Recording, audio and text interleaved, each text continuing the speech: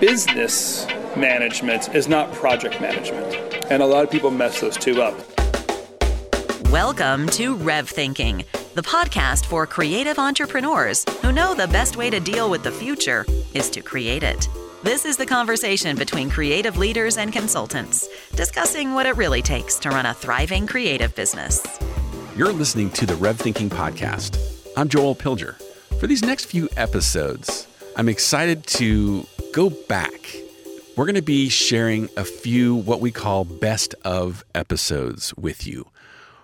Going back almost 100 episodes now here on the Rev Thinking podcast, there have been quite a few standouts.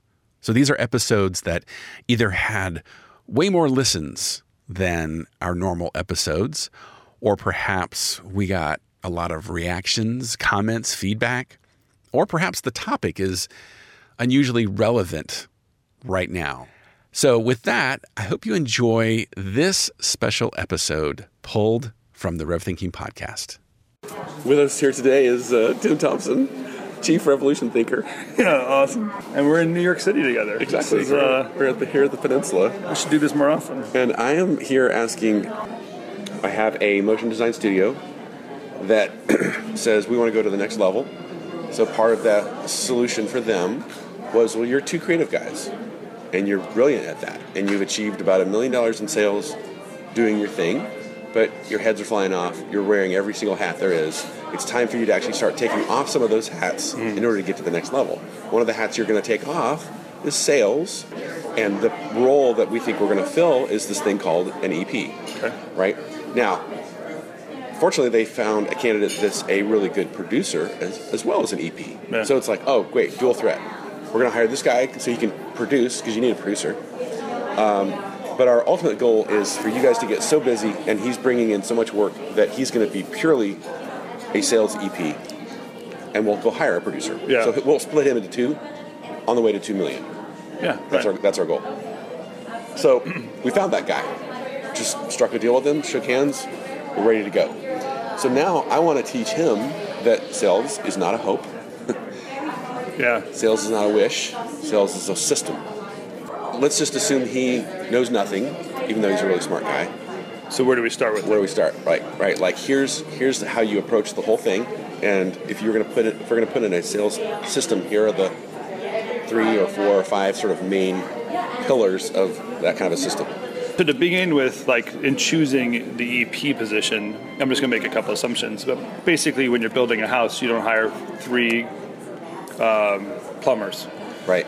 You start splitting up the jobs and hire a carpenter, a plumber, whatever that would be, right? So that you can build the house in completion. Mm-hmm. So I'm going to assume that the 2 owners don't have the EP or production skills as part of them. They had to outsource or find a third body to do that. Correct. They do it okay. Yeah. But it's not their unique gift. It's not their genius. So very smart move to kind of, and obviously I think the creative and EP combo is in almost every company. Mm-hmm. So working out the relationship is always key. Mm-hmm. Most people do it because they've seen other people do it, and that's why they're making those decisions. Right. And there's good and bad things that come with that. So I'll just say real quickly that the struggle with hiring a producer-based person to run your company is business management is not project management. And a lot of people mess those two up. So podcast number 6, we can deal with what that issue is. There's like the commingling of, we do projects, so therefore our business is just a project. It's like, no. Yeah, the confusion would be is all my projects make profit. Isn't my business profitable too? And you go, no. Like a project profit is a totally different accumulation of ideas. But keeping cash flow coming in and out is a bigger issue. Like there's business operations and procedures as part of that as well. And then, so stretching on from that, it's also true about sales. Sales is a process and procedure that's unique from a project procedure and process. Right. What I love about working with a former producer, a producer person working into an EP, is that they're used to working through some kind of system in the budgeting and the scheduling and the management. So you're working with somebody that you can easily create a translation for them of what the scorecard looked like on a project. Let's create something like a scorecard that works in sales. so that there's something familiar about it. Also, sales is a big confidence game. It's a huge confidence game. So someone that can walk into a sales conversation, you're basically telling your client, you have a problem we can solve. And when the person has walked through many of those on the producer side, they more easily can tell that client, I can solve that problem. I've done it 100 times. Yeah. So that is such a great thing. And to have a third body, not an owner and a creative person, be able to say, we rock, we're really good at that, whatever, because this guy I partnered with or this guy that's the owner is the phenomenon you're looking for, to have that outer body that says that instead the person has to say it themselves. Yeah.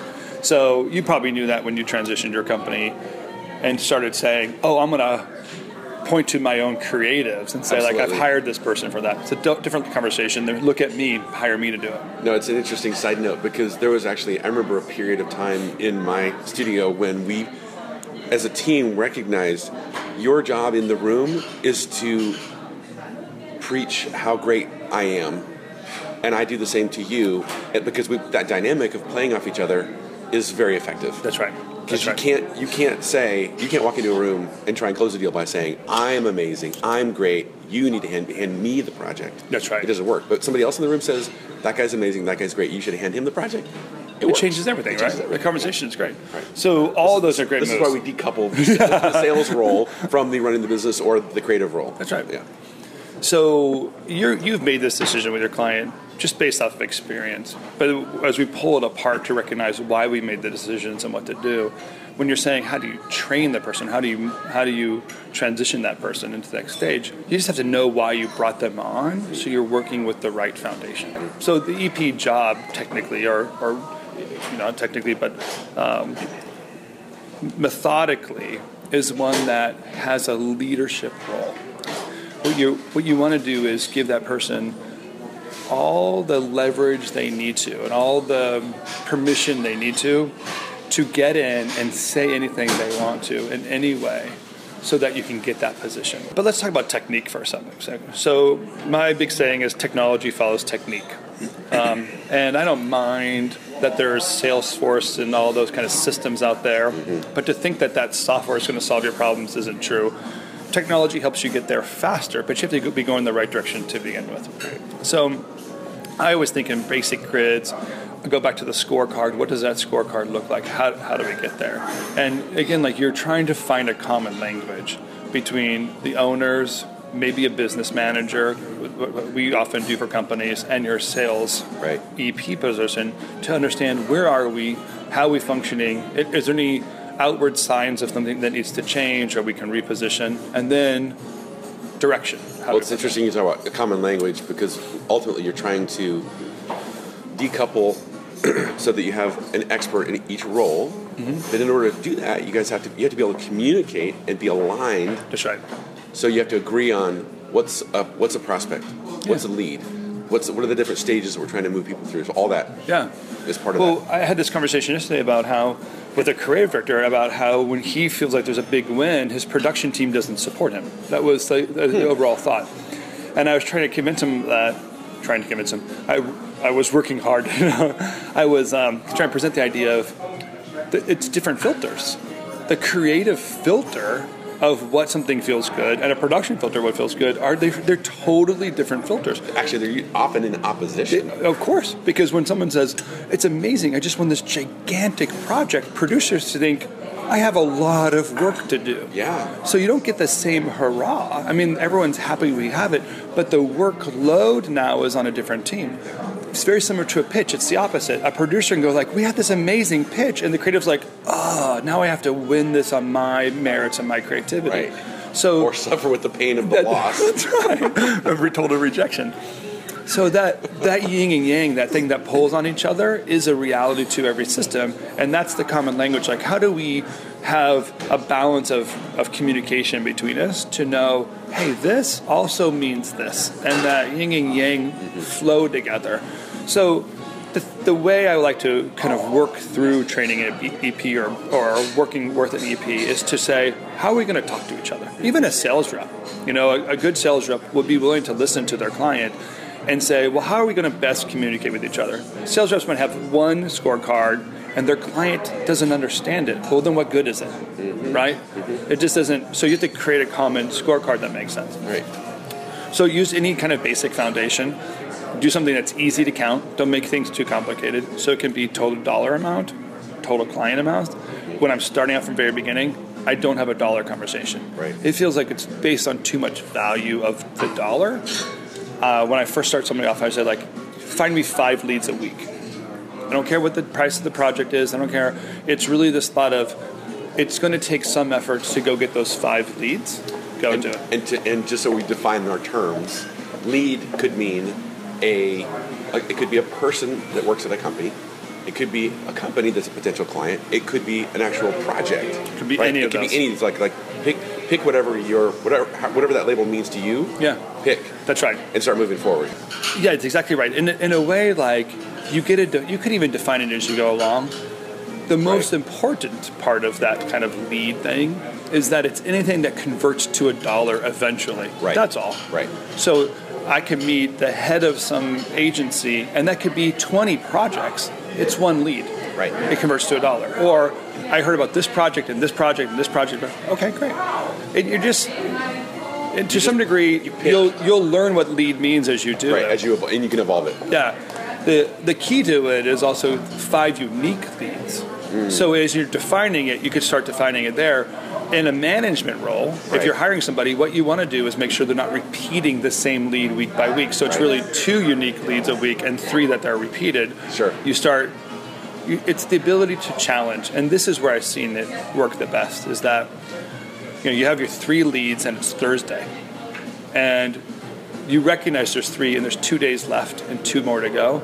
Something just kicks in to find those 2 leads before Friday's up. Right.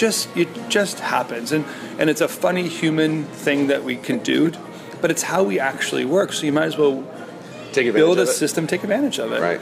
So, and again, on a management side, leadership side, you don't punish somebody for not getting 5 leads. And honestly, you don't reward them for having 7. Right.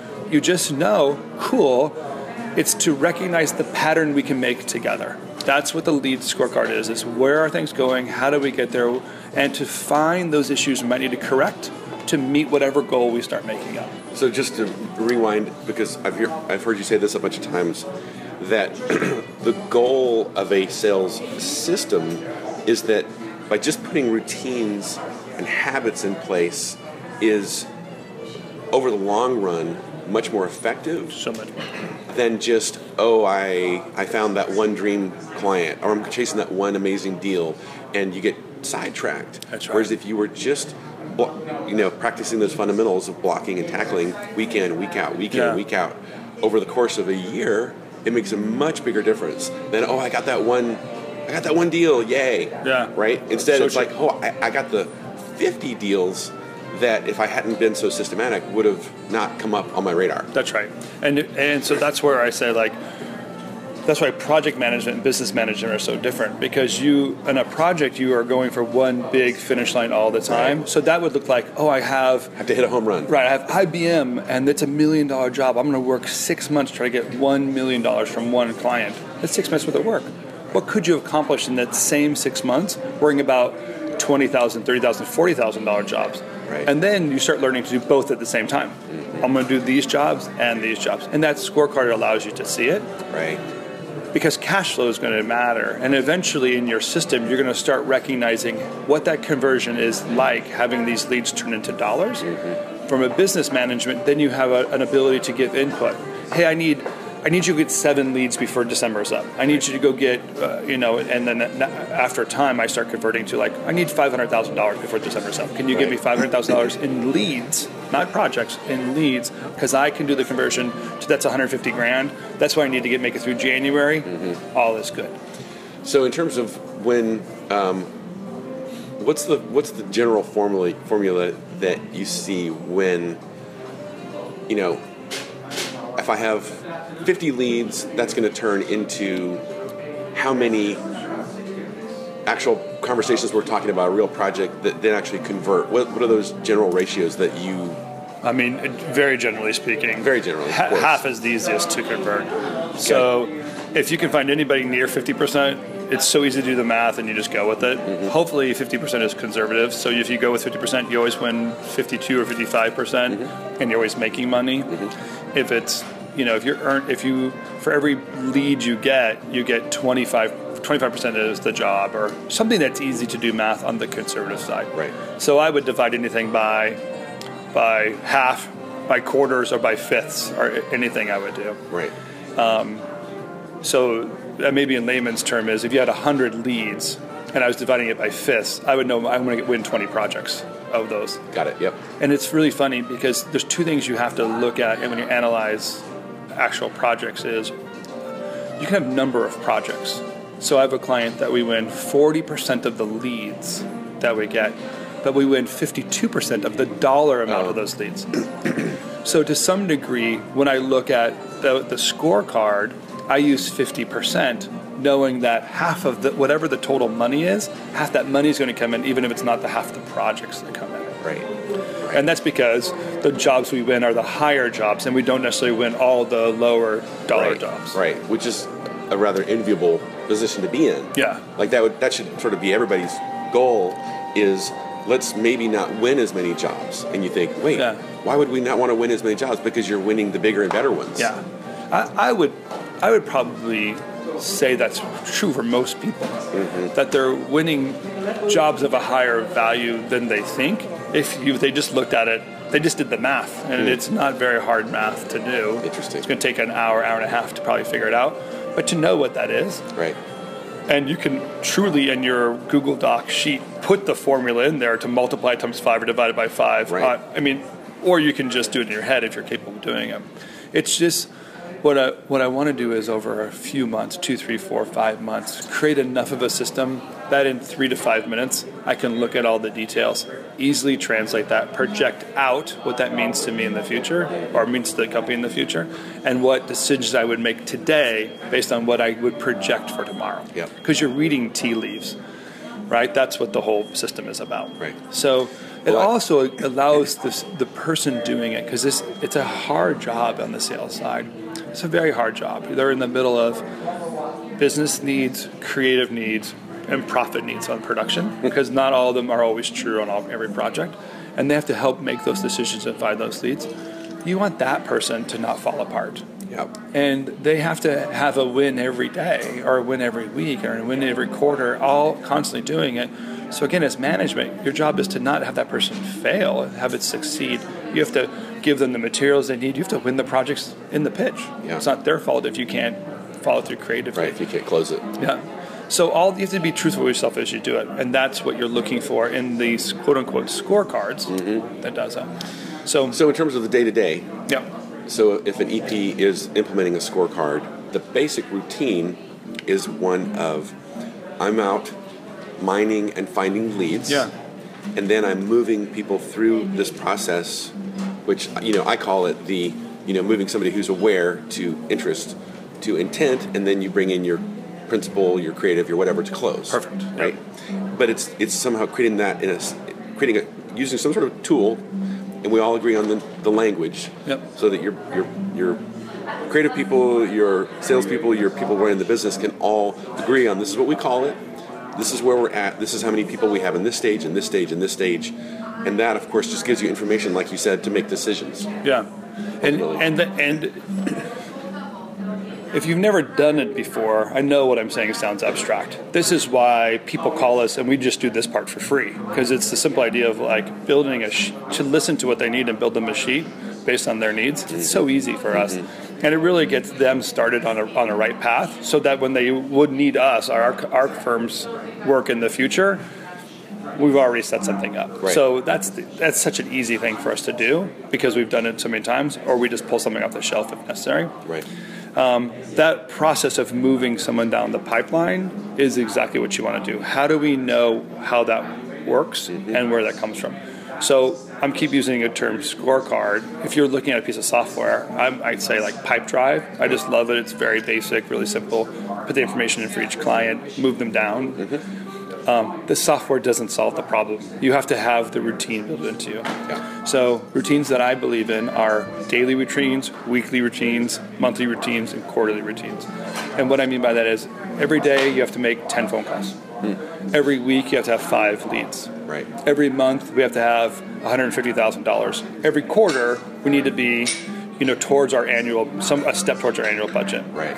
And all that in a business management, the reason you do that is to figure out, do I need to make any adjustments to my financial and business expectations so I'm not spending money I'm not earning? Right. Because I don't want to go under as a business. I just need some honest feedback, good or bad. Yeah. Tell me the truth, doctor. Am I going to die or not? Should I stop smoking or not? Should I need drug?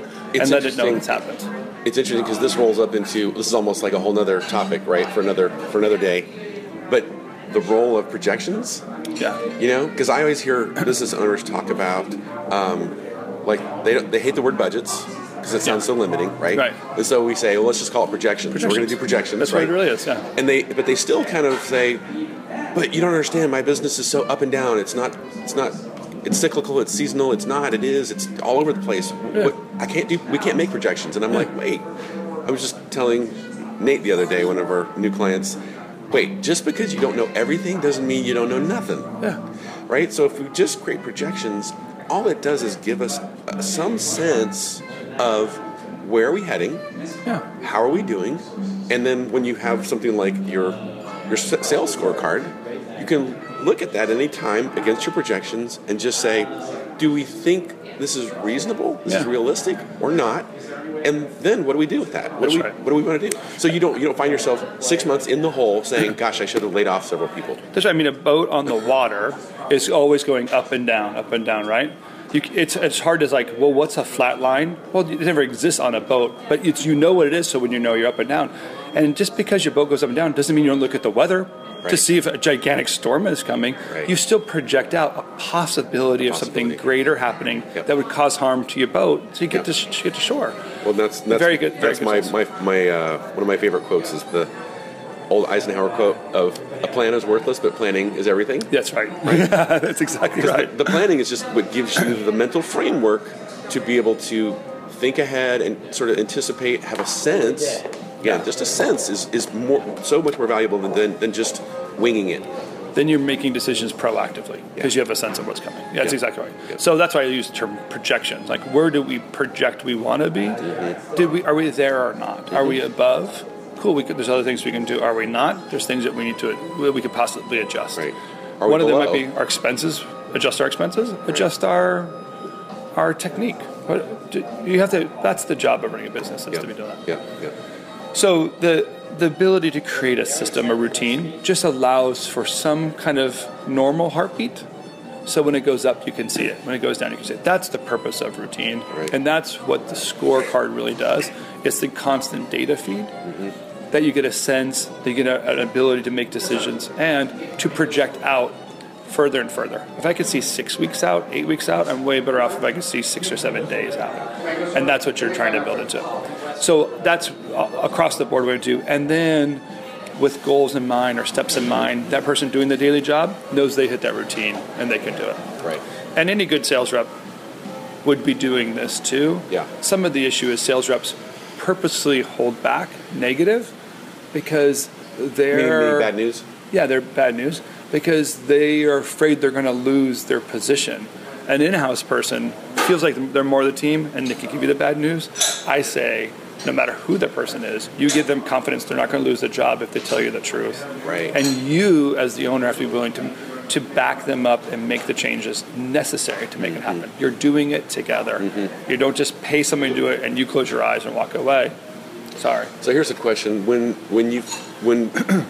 we see salespeople or EPs put a routine like this into place, what are the sort of strategic byproducts? Like when this system goes into place after a year or 2 or 3, like one thing I would argue is that person driving that sales process, they may have been doing it intuitively for years. Yeah. And they kind of didn't really know. All they know is I can go out and talk to people and get projects. Right? That's not a system. No. Right? No. But it does work for some firms, right? But when you implement a system, what I believe is the salesperson starts to understand, oh, this is what actually works. This is what actually doesn't work. Like they actually start to be able to quantify and measure, and that gives you the power information gives you choices. That's right. And once you have choices, you can say, now that I know that what works, I'm going to put more effort and energy on what works and less on what doesn't. That's right. So it leads to focus. It leads to bigger results. It also lets you say, we want to pursue more of this kind of work, or in this space, or these kinds of clients, or these dollar projects, or these whatever. Yeah, there's an online business that I work with, and we use Google Analytics all the time. So we're constantly looking at this feed. You can see who's on your website at that moment. You can see who's been on the website for the last 30 days. You can see who your customer base is and what they're doing. This last Christmas completely surprised us because we started doing Facebook ads instead of just Google ads. And all of a sudden, 30% was the lowest part, 65% the highest part of mobile users on our site. We had no mobile website. It was a horrible mobile experience, and now we've pushed people into an experience they didn't have. Thank goodness we had Google Analytics. We cranked out a mobile site in 3 to 4 days, and we got our sales back up to where it was supposed to be because we were able to react to them. Well, look, in motion design, we don't have Google Analytics, but there are some kind of routine that lets you see something so you know what's going on to make those same adjustments. That's kind of the idea. Right. And it is not a system to verify someone's doing their job because it's a relational based idea. It's just give me any data so I can have a sense of what else is coming so we can make adjustments together. It's communication. Yeah. Basic forms of communication. So that's why I'm not a big use this software, because software doesn't guarantee communication. Right. Communication is we create a common language. We know how to read it. We can do it together. If it's a Google Doc, Salesforce, Pipedrive, Slack, I don't know, an email chain back and forth, I don't care. Even if it's just a big spreadsheet. Yeah. You've been listening to the Rev Thinking Podcast. For more information on upcoming accelerators, events, or to learn how RevThink advises creative entrepreneurs like you, connect with us at revthink.com.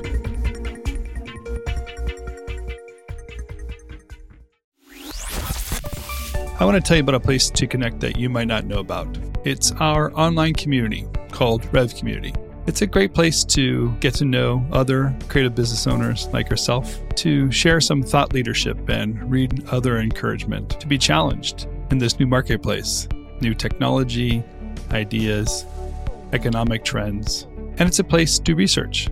Check out many of the resources we have online, our videos, and of course this podcast. Join us today at revthink.com/community. If you're a creative studio owner, feel free to join us today at revthink.com/community.